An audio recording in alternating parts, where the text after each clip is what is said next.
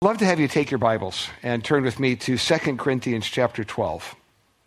2 Corinthians chapter 12, we are nearing the end of a study through 2 Corinthians. 2 Corinthians, of course, is one of the letters in the New Testament. We often call it a book, but it's really a letter from the Apostle Paul to a church, a local church, and he wants to talk about a bunch of things. We are nearly to the end of that study. We'll finish the end of June, kind of a heads up as to where we're going.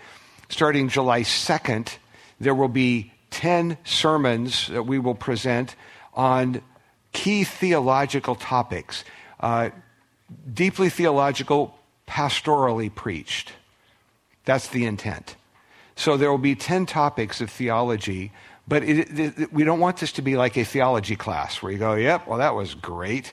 Now what do I do? Well, no, more than that. So for example, July 2nd, we'll get started with the doctrine of the Trinity. Why does it matter? And what is that?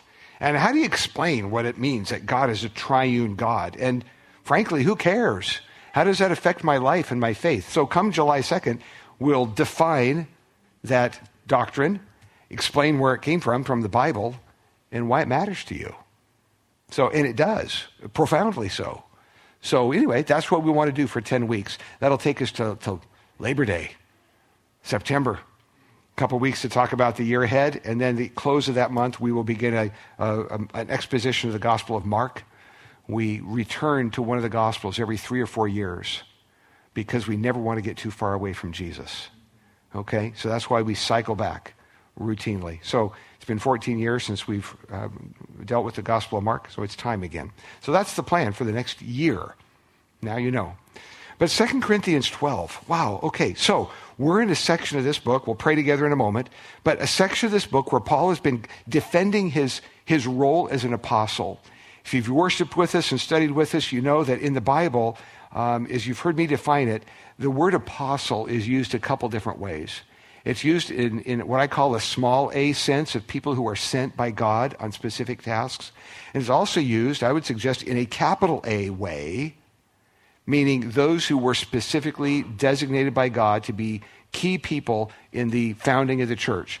So the disciples, other than Judas, and certainly the Apostle Paul is one of those, saw the resurrected Christ and very much designated by God as an official spokesperson for God.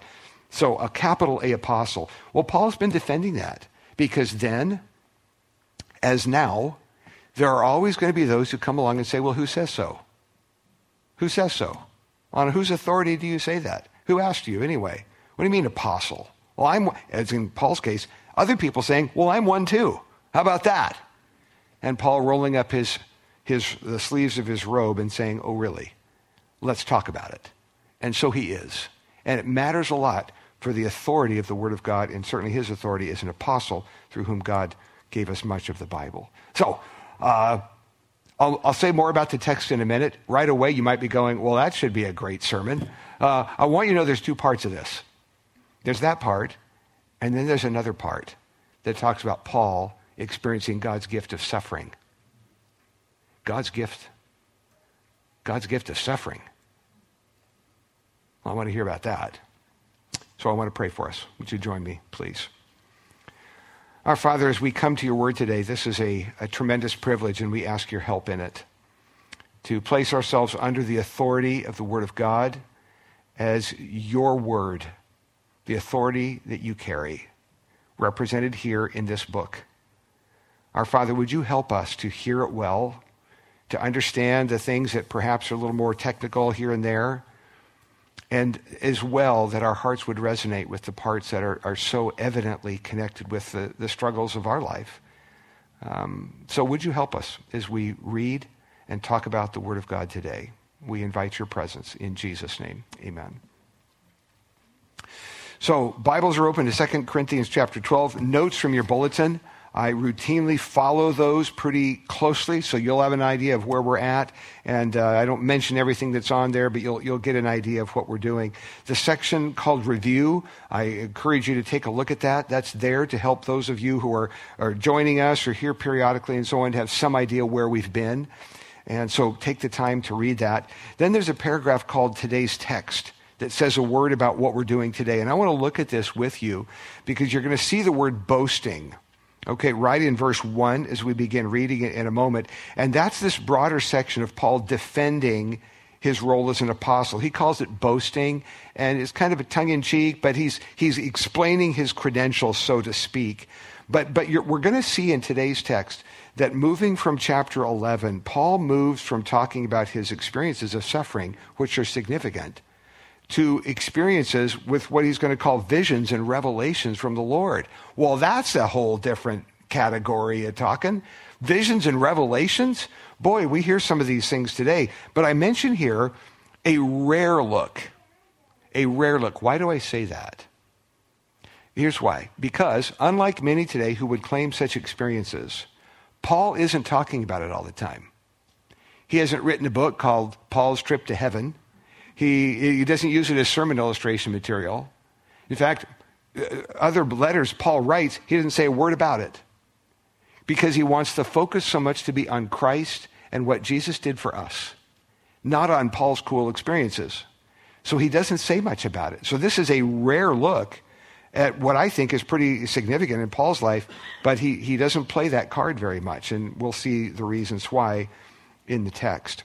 So if you look at your notes, you will see then two big headings that I'm going to address. Verses 1 through 6, that I call apostolic authority came with unique privileges. That's looking at the Apostle Paul in particular. And then the second section, even great apostles need great humility. That's verses 7 through 12. So those are my two headings today, but I want to read the text. 2 Corinthians 12, 1 through 10, together as we hear God's word. So Paul says this, I must go on boasting. Though there's nothing to be gained by it, I will go on to visions and revelations of the Lord. I know a man in Christ who 14 years ago was caught up to the third heaven. Whether in the body or out of the body, I do not know, God knows. And I know that this man was caught up into paradise, whether in the body or out of the body, I do not know, God knows. And he heard things that cannot be told, which man may not utter. On behalf of this man, I will boast, but on my own behalf, I will not boast except of my weaknesses. Though if I should wish to boast, I would not be a fool, for I'd be speaking the truth, but I refrain from it so that no one may think more of me than he sees in me or hears from me. So, to keep me from becoming conceited, because of the surpassing greatness of the revelations, a thorn was given me in the flesh, a messenger of Satan to harass me, to keep me from becoming conceited, arrogant, proud. 3 times I pleaded with the Lord about this, that it should leave me. But he said to me, my grace is sufficient for you, for my power is made perfect in weakness. Therefore, I will boast all the more gladly of my weaknesses, so that the power of Christ may rest upon me. For the sake of Christ, then, I am content with weaknesses, insults, hardships, persecutions, and calamities. For when I am weak, then I am strong. God's word. Wow. Okay, so the two sections then, 1 through 6, I think 7 through 10, those are kind of evident in how they break down. So what's going on in verses 1 through 6? Paul's talking about this business of visions and revelations. So is he talking about his experience or somebody else's? Because he kind of says this other guy, this other guy, this other guy. What's going on here in the text? Well, you're going to hear me explain. I think it's talking about Paul, and I think verses 1 and 7 kind of make that clear. I'll talk more about that in a minute. But I want to say 3 things about the text before we look more specifically at it. So 3 things here on your sermon notes, those first 3 bullet points, okay, that I just want to press on for a moment about this topic. So I'm saying here under that first bullet point, not only has Paul suffered greatly for the gospel, but he's been given some unique experiences from God that are not normative for all believers. By normative, cool word, I mean not normal. That's what I mean by that. Not assumed, not things that every Christian should say, well, Paul got a trip to heaven, it sounds like. I mean, that sounds like fun. Paul's trip to heaven. How come I don't get one too? Can't I sign up?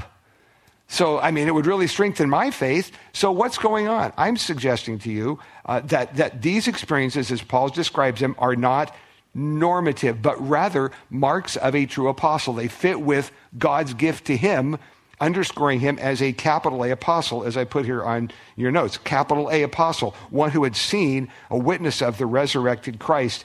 And I'm just giving a nod to what we're going to be doing next week, which is verses 11, 12, and 13. Very short text. But I want to talk more extensively about this because verse 12, Paul says, the marks of a true apostle are evident. They were demonstrated among you. And this happened, he says, great patience, signs, wonders, and miracles. So I want to talk about that. Because you hear things about signs, wonders, and miracles. I know you do. I do too. So what is all that about? And what does Paul mean by, verse 12, the signs of a true apostle? What do you mean? Are there signs of a true apostle? What's a true apostle? What is that? That's next week. But these texts connect, of course, because it's a letter being written. So Paul's talking about something, and I'm saying to us today that what Paul's describing here about visions and revelations, I'm saying are not normative, that is, normal for all believers. And again, I'll comment on some of these things more extensively as we move along. Now, direct revelation is an essential part of Paul's apostolic authority. That is, Paul heard from God. I'm saying that's in the non-normative category as well.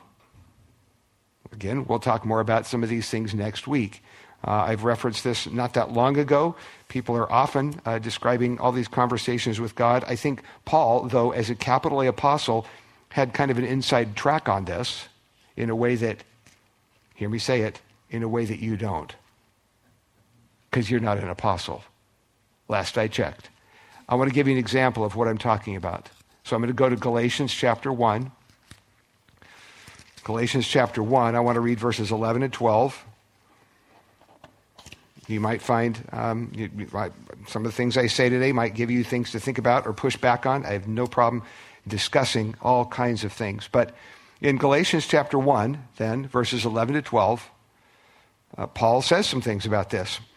He says, I would have you know, brothers, that the gospel that was preached by me is not man's gospel. For I did not receive it from any man, nor was I taught it, but I received it through a revelation of Jesus Christ. In other words, I did not hear of the story of Jesus from Sunday school, like y'all did. That's not how I got it.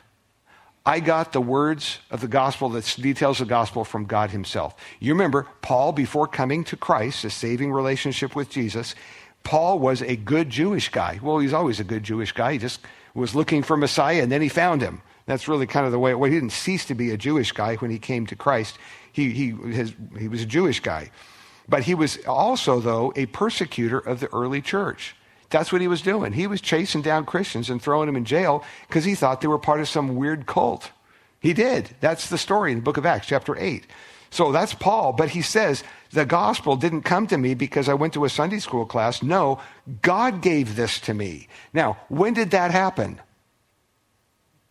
Well, we're not sure. Well, there was a moment, of course, as we'll see in a few minutes, in Acts chapter 9, the story of Paul being interrupted on the road to Damascus as he was going there to persecute, chase down, and throw in jail some other followers of Jesus.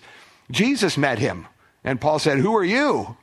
He was thinking there's this crucified Messiah who was dead, and people kept saying he was alive, and he saw it as a bunch of rubbish. And then here he is. He says, I'm Jesus, the one you're persecuting. And Saul, as he was called at the time, went, oh my. That's my translation of what he said. Oh, I had that one wrong, didn't I? Yes, you did. I'm Jesus, the one you're persecuting. So Paul comes to Christ. Was it there on the road to Damascus that he had some kind of revelation? Not sure. Then it describes here in Galatians 1, how he had some time away. He went up to Arabia, that's described in verse 17, returned again to Damascus, but then had a conversation with Peter, as described in verse 18, the other apostles, and together they came to the agreement, the understanding. You know what, Paul, what you heard from God, that's exactly the gospel we preach.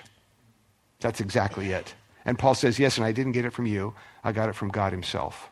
So this is a mark of Paul being an apostle, is God gave him direct revelation.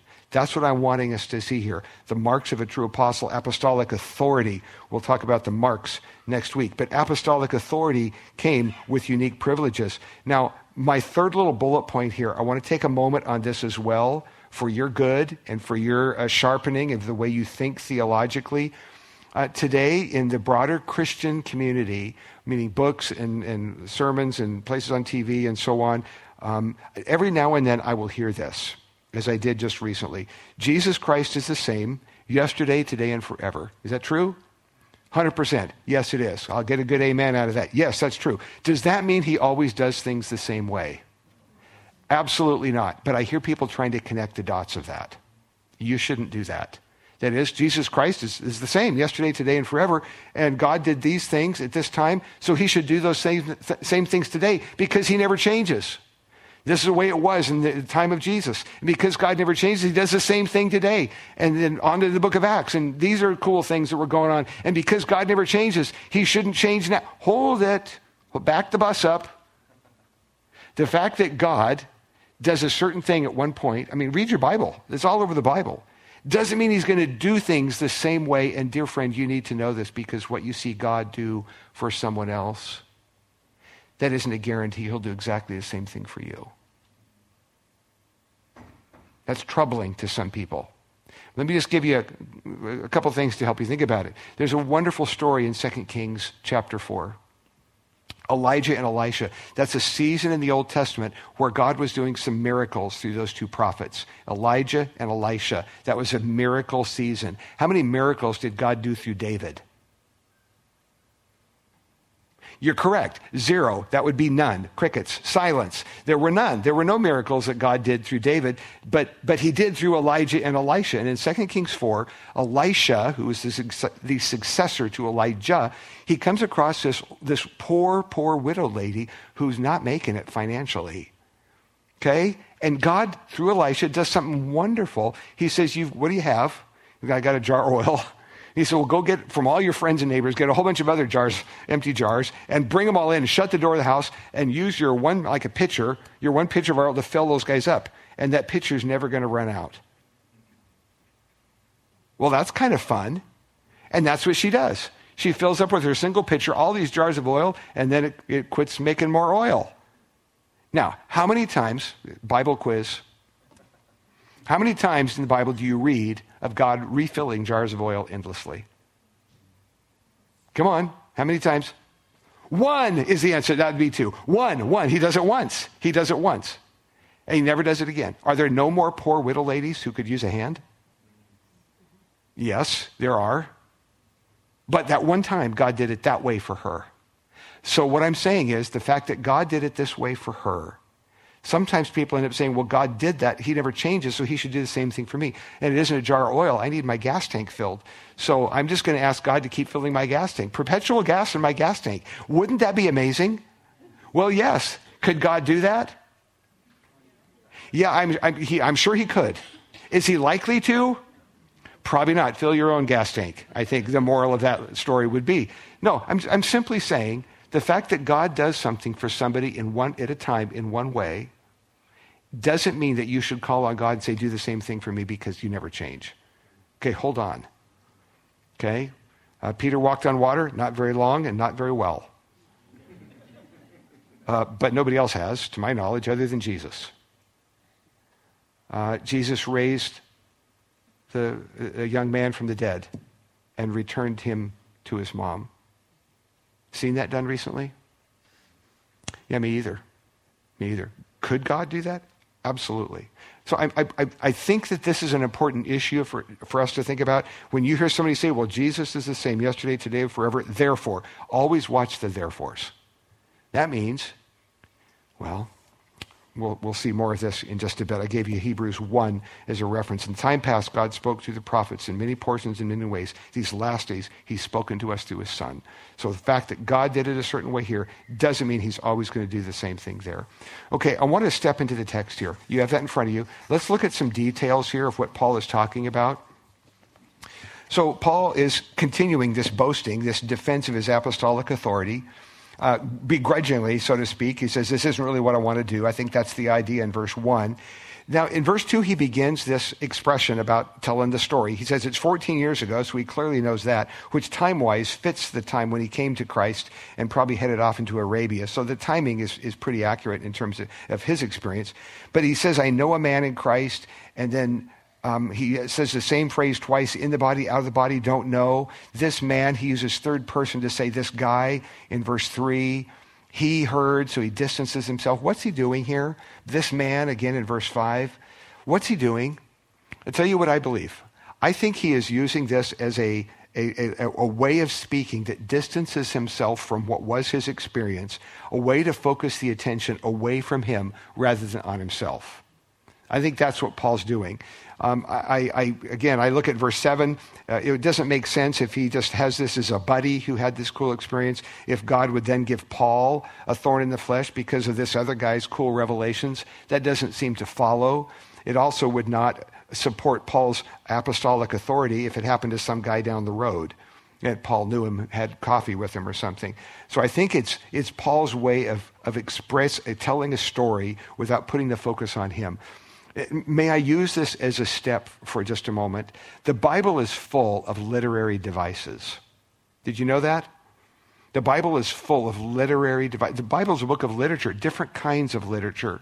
And for us to be good Bible students, whether you're a diligent student of the Bible or a casual reader, it means that you need to know how the Bible works. And a lot of theological error has been distributed over the years from people who don't know how the Bible works. Let me give you an example of what I'm pressing on here.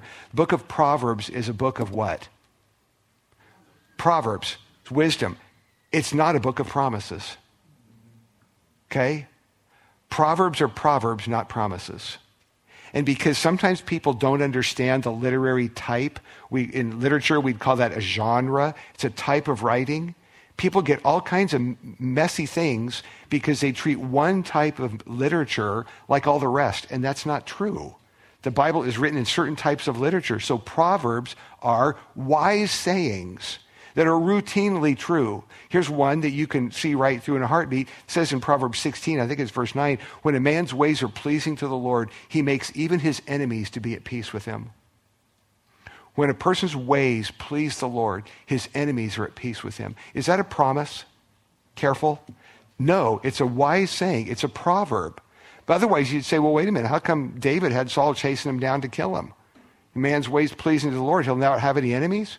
No, it's a wise saying. It's not a promise. And down through the ages, God's people who didn't understand that have read the Proverbs and said, well, they're full of promises. I'm going to claim that one. People would say, I'm going to claim that. Every promise in the book is mine. I'm going to claim Proverbs, whatever, as my life verse. And you go, oh, my dear friend, you just set yourself up to be grossly disappointed. And the failure is not with the Word of God. The failure is your ability to understand what you just read. And so you end up faith sometimes crashing and burning because people say the Word of God didn't prove true. Yeah, it did. You just misread it. I'm so sorry. So I'm simply saying they're different genres. Apocalyptic literature works different than Psalms. The Gospels are narrative. They're telling a story. Parables are a type of material within the type of material. Parables work a certain way. You can misuse them. You really can.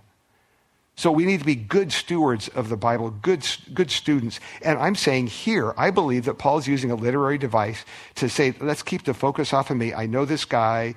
And then he ends up saying, yeah, well, these revelations came to me. So I think that's what's going on here. You can work it through differently, but that's my reason for understanding it that way. Okay? So I think this is talking about Paul. Now, it says in verse 3 that Paul, or this man, was caught up into paradise. In verse 2, he calls it the third heaven. What in the world is this? There are cults who talk about a whole bunch of different heavens. Is this a nod to that? Is this talking about these different heavens? May I say this? In the Bible, the word heaven is used in 3 different ways. Do you know that? It is. I'll give you the 3. So one would be the place where the birds fly. Where do the birds fly? Well, in the heavens. You can read this in the Bible. You can read heaven used as a term for where the sun, moon, and stars are. The heavens declare the glory of God. Psalm 19. So out there, the heavens. I looked up at the night sky, looked into the heavens. And then third, this case, the third heaven, the Bible uses that term to speak of the immediate presence of God. Okay? So caught up to the third heaven, I think it's that in Bible language. Now I understand, if you've studied it all in some of these things, ancient cosmologies, it's called, understanding, study of how the cosmos is put together. You might be aware of different cosmologies down through the ages. Ancients also sometimes had 7 levels and 10 levels, and I'm suggesting here that this is referring basic Bible information, basic Bible understanding of the universe. Three heavens, birds, sun, moon, and stars, presence of God. Check it out. Read the Bible. You'll find those 3 are used really routinely, okay? So I think that's what's going on. But this is, with all that, he says, I was caught up into the presence of God, paradise. Whether in the body, or just out. Was it a vision? Did I see? It was real. I don't know if my whole body was there. I don't know. And verse 4, heard things that can't be told, that no man can utter. Wow. Does that sound like fun? I think that'd be great.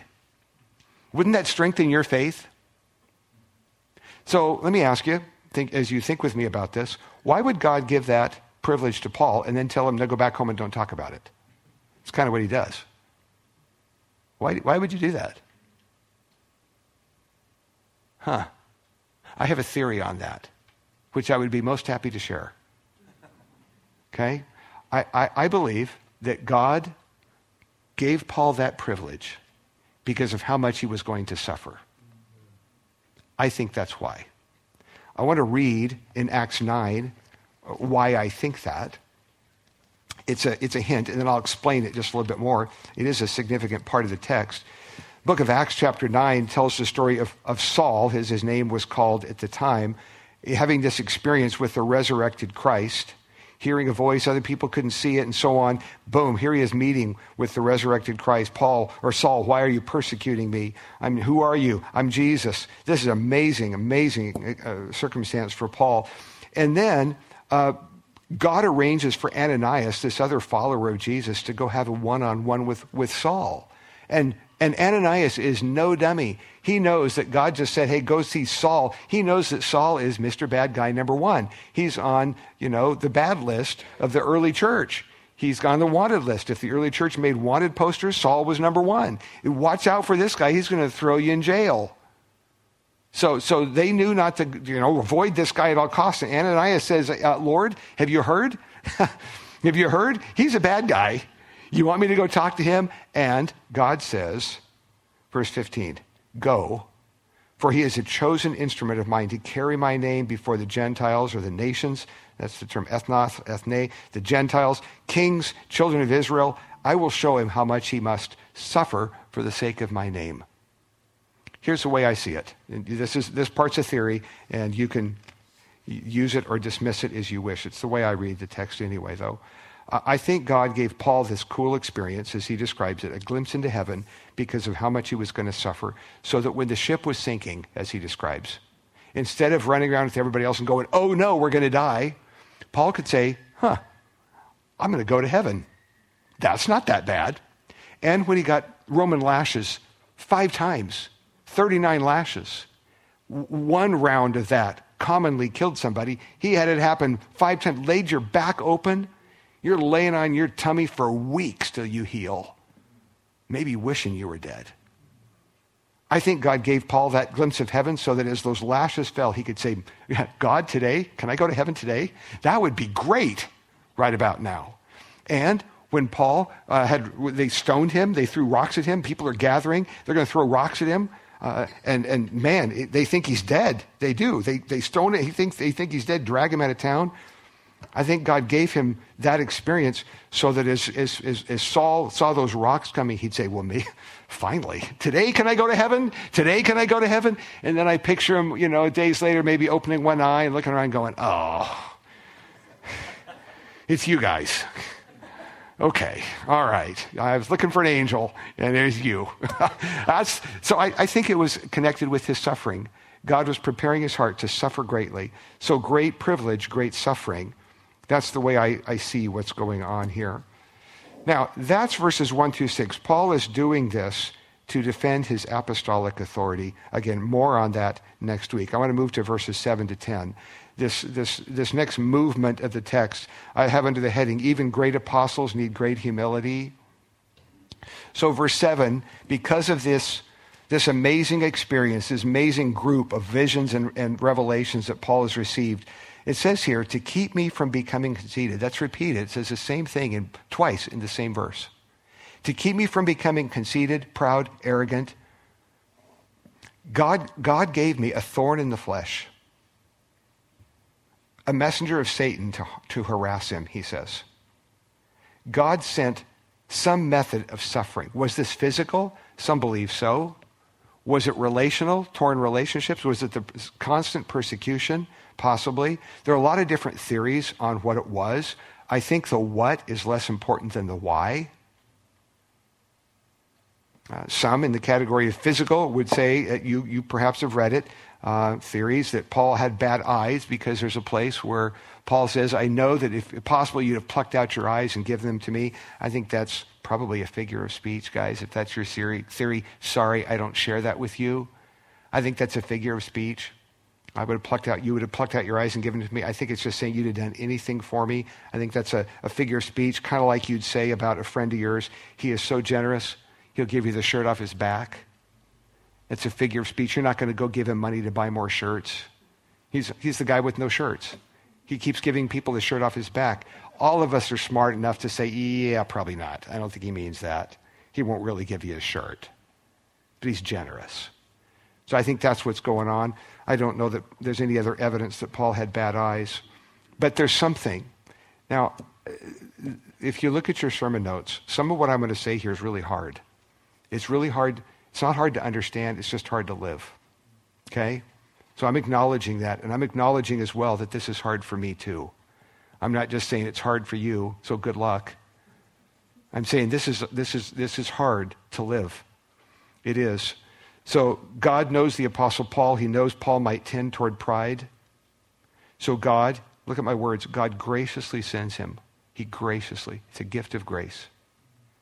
Sends him a thorn in the flesh to keep him humbly dependent on God's strength. In this case, Paul's suffering is a gift from a good and gracious God. Could you just percolate on that for a minute? Just think. For Paul, this suffering, whatever it was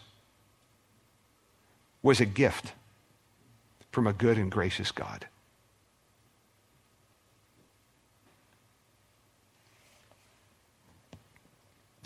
Sometimes when we think about good theology, study of God, we think about how much God knows.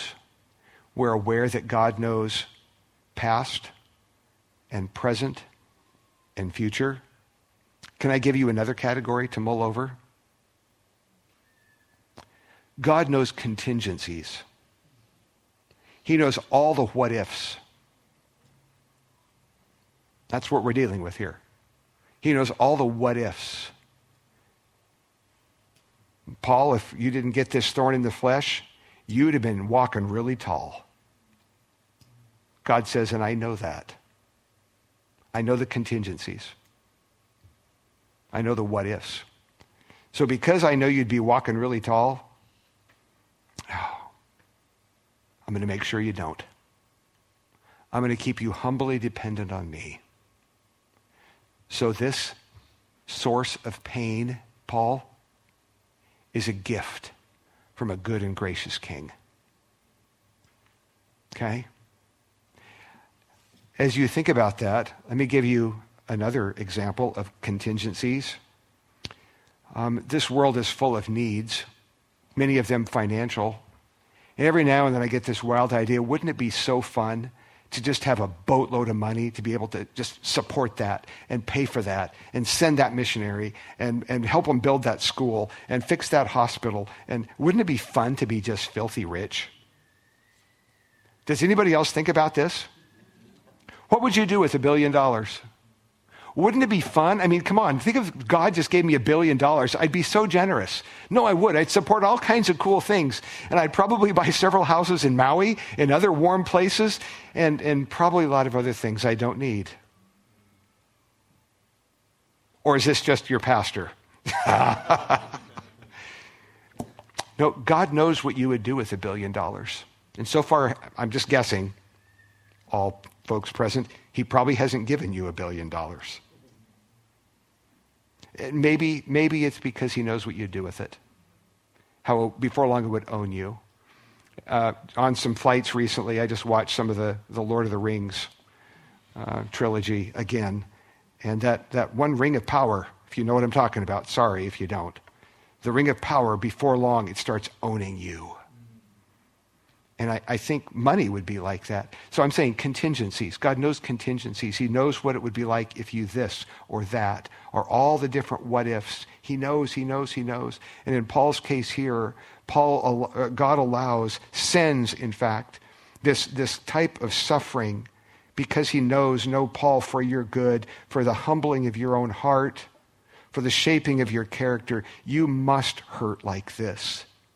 There's no other way for you to have your heart humbled. There isn't, than to go through this atrociously painful time. Now, keep going. Verse 8, Paul says, and I prayed that God would remove it, fix it. Oh, God, please, take this away. 3 times he pleaded, maybe similar to Jesus praying in the garden, if there's any other way. I see 3 times. Here Paul says 3 times, I pleaded. There's an intensity here. He's crying out to God to say, fix this, change it, make it different, heal this disease, change this person's heart, bring that person to Christ, supply my need, whatever that is for you. 3 times Paul prayed, and each time God didn't do it. He didn't do it. Now you could look at that and say God didn't answer. God said, or maybe was he even noticing? Did he even hear my prayer? Where's God? That's what people often ask. I prayed, and guess what? People say, it didn't work. Could it be that it did work and God said no? Could that be? God said no, and the person died. God said no, and this or that broke. God said no, and it wasn't fixed. Could it be that the prayer worked? Wow. My bullet points there. Paul correctly persists in prayer. He pleads with God. Yes, this is good. It's good to persist in prayer. But do that knowing that God is a good, good Father. He delights to give good gifts. He always sees the bigger picture, and we don't. He sees all the contingencies. Wow. So Paul prays. He does the right thing. He prays.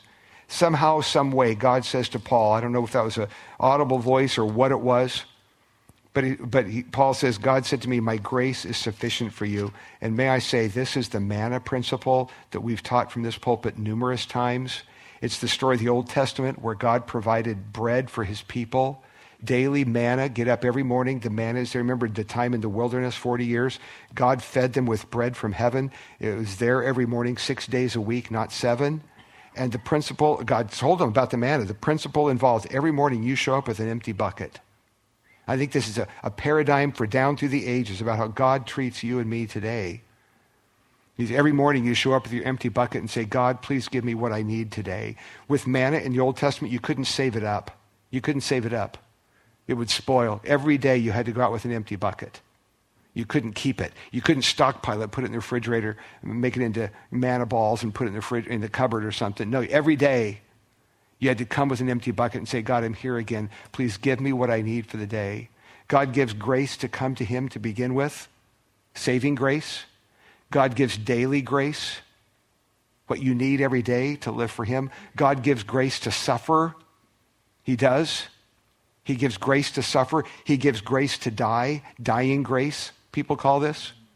All those are evidences of his kindness. People say, but I could never face that kind of illness. And if you're not facing that illness today, you're correct. You couldn't face it today because God hasn't given you his grace to deal with it. It's not today. But if tomorrow he calls you to deal with illness, suffering, or death, he will give you what you need that day, for that day. He will. Okay? That's the manna principle.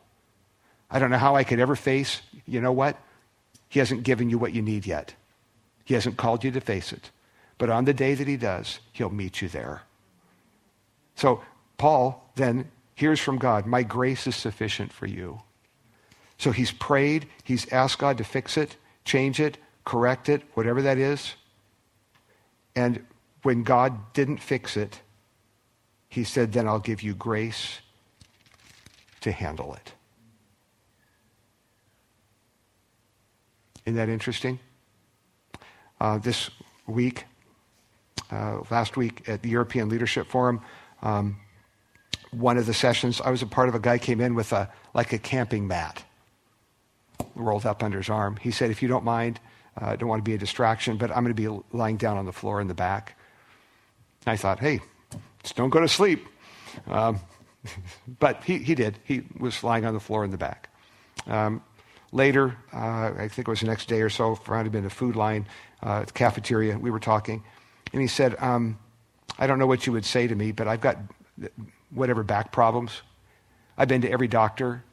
I've done the following, and all the stuff you'd say right away. Been to a chiropractor, acupuncture, da-da-da. He said, I've done them all. I've done them all. Had this done. It's been years. I still hurt. People have laid hands on me and prayed and poured oil on me. My good charismatic brothers have commanded it to go away, and here I am. And what should I do? So what do you say to that? Yeah. So I said, all I have for you is this. You've prayed, you've asked, you've done everything you could medically. So at this point, it looks like as of today, for today, God is saying no. He might fix you tomorrow. But for today then, the only other thing you can do is to pray for his strength to face it. Daily grace. That's your only other choice. God, if you're not going to take it away, give me what I need to carry this well and to carry it rightly before you. I think that's what this is about. My grace is sufficient for you. My power, my strength is made perfect in weakness. I'll boast all the more gladly of my weaknesses, Paul says as he concludes. For the sake of Christ, then, I am content. You see that? Isn't that an interesting phrase? I am content, then, with weaknesses, insults, hardships, persecutions, and calamities. For when I'm weak, then I'm strong. The gospel takes Jesus not from a place of power, but it takes him to the cross. Humbly, beaten. It's a cross. It's a gospel of suffering. Raised in power, that's right, but a gospel of suffering. I want to go to that final section on your notes as we wrap up, responding to God's word. And I just want to highlight a couple phrases from what I've given you down here. I'll let you read all of that. I mentioned the whole thing about normative things. Please take the time to read Hebrews 11, 32 to 40, because there are two parts that you might miss the second. The first part of that tells all these cool stories of God's deliverance, and the second part talks about all the times when God was just as present and people died. Got eaten by the lions. Didn't work out. Hid in holes of the earth, sawn asunder. So the first part we love. It's the middle of verse 35 where you hit the other part. You go, whoa, hold on. I said the last hour or two, there's a sermon someday I want to preach because that text talks about Daniel in the lion's den and God delivering Daniel. How cool that is. We love the story of Daniel in the lion's den, but we typically in our Sunday school classes don't tell the other part. Here's my sermon title that I'll never use. Sometimes the lions eat you. Wouldn't that be a fun sermon to preach? And that's what it would be about. God shut the mouths of the lions for Daniel, and for hundreds and hundreds and maybe thousands of early Christians, the lions ate them. Christians suffering today in different parts of the world, sometimes to death. Right now, there are things going on in different parts of the world. Myanmar, and oh my goodness sakes, India, some of these places. Wow, suffering. Sometimes the lions eat you. Then you go to heaven. Well, so I'm asking you here in this first category, do you willingly accept no from God? Does a no cause you to doubt his ability or his goodness? How do you handle it when you pray and God doesn't fix it? Are you willing to accept no from God? And then my final element there, human pride. That's why God gives Paul that thorn in the flesh. I'm just asking you, how do you battle the strong pull toward pride in your life? How do you battle pride? And by the way, don't you dare look at me and say, oh, that's not much of a problem for me. Oh, it is too. To battle pride, to face the pull of pride, is to be human. And the reason we stumble and say that's not me is because we only think of pride in one way. We think of it as walking a little too tall and thinking too much of ourselves. That's pride. And the Bible gives you a lot other ways that pride shows up in your life. That's only one. Pride surfaces in your life in fits of anger as you demand the world to be your way. Shows up in how you try to control other people. That's pride. Shows up in some cases how you talk too much and control every kind of conversation that comes your way. Stuart Scott would explain that in one of his books. Pride. Attention here, please. Attention here, please. Attention here, please. Pride. Pride wears many different faces, including what we call poor self-esteem. You ever thought about that? It's a form of pride. I'm so eager for you to tell me that I'm amazing. So I'm going to say, I feel awful. You're going to go, oh, no, but you're amazing. And I'm going to say, would you expand on that? I might not say it, but I'll think it. No, even what we call poor self-esteem is a manifestation of pride. Well, more on that at another time. I hope you know Christ. He's the key to this whole thing. Christ, his work in Paul's life, his work in yours. I'd like to pray for us that we would think about these things, that God would help us as we handle whatever thorn in the flesh we may or may not have, whatever difficulty, whatever struggle. Would you stand with me, please? Father, I thank you for this text and the story of the Apostle Paul and what you were doing in his life. And I thank you for the great privileges you gave him, for the great suffering that you allowed him to experience, and for how you loved him so much that you didn't want his character ruined by pride. And so you gave him something, a gift of your generous hand that would keep him from being proud. Father, thank you that you love us enough. Thank you that you love us enough to let us go through difficulty, because there we'll meet you in a way that in our strength we might not. So, Father, may we learn the lesson that the Apostle Paul was working on learning, that in our weakness, your power shows up. Father, would you teach us that lesson in a powerful way, I pray. In Jesus' name, amen.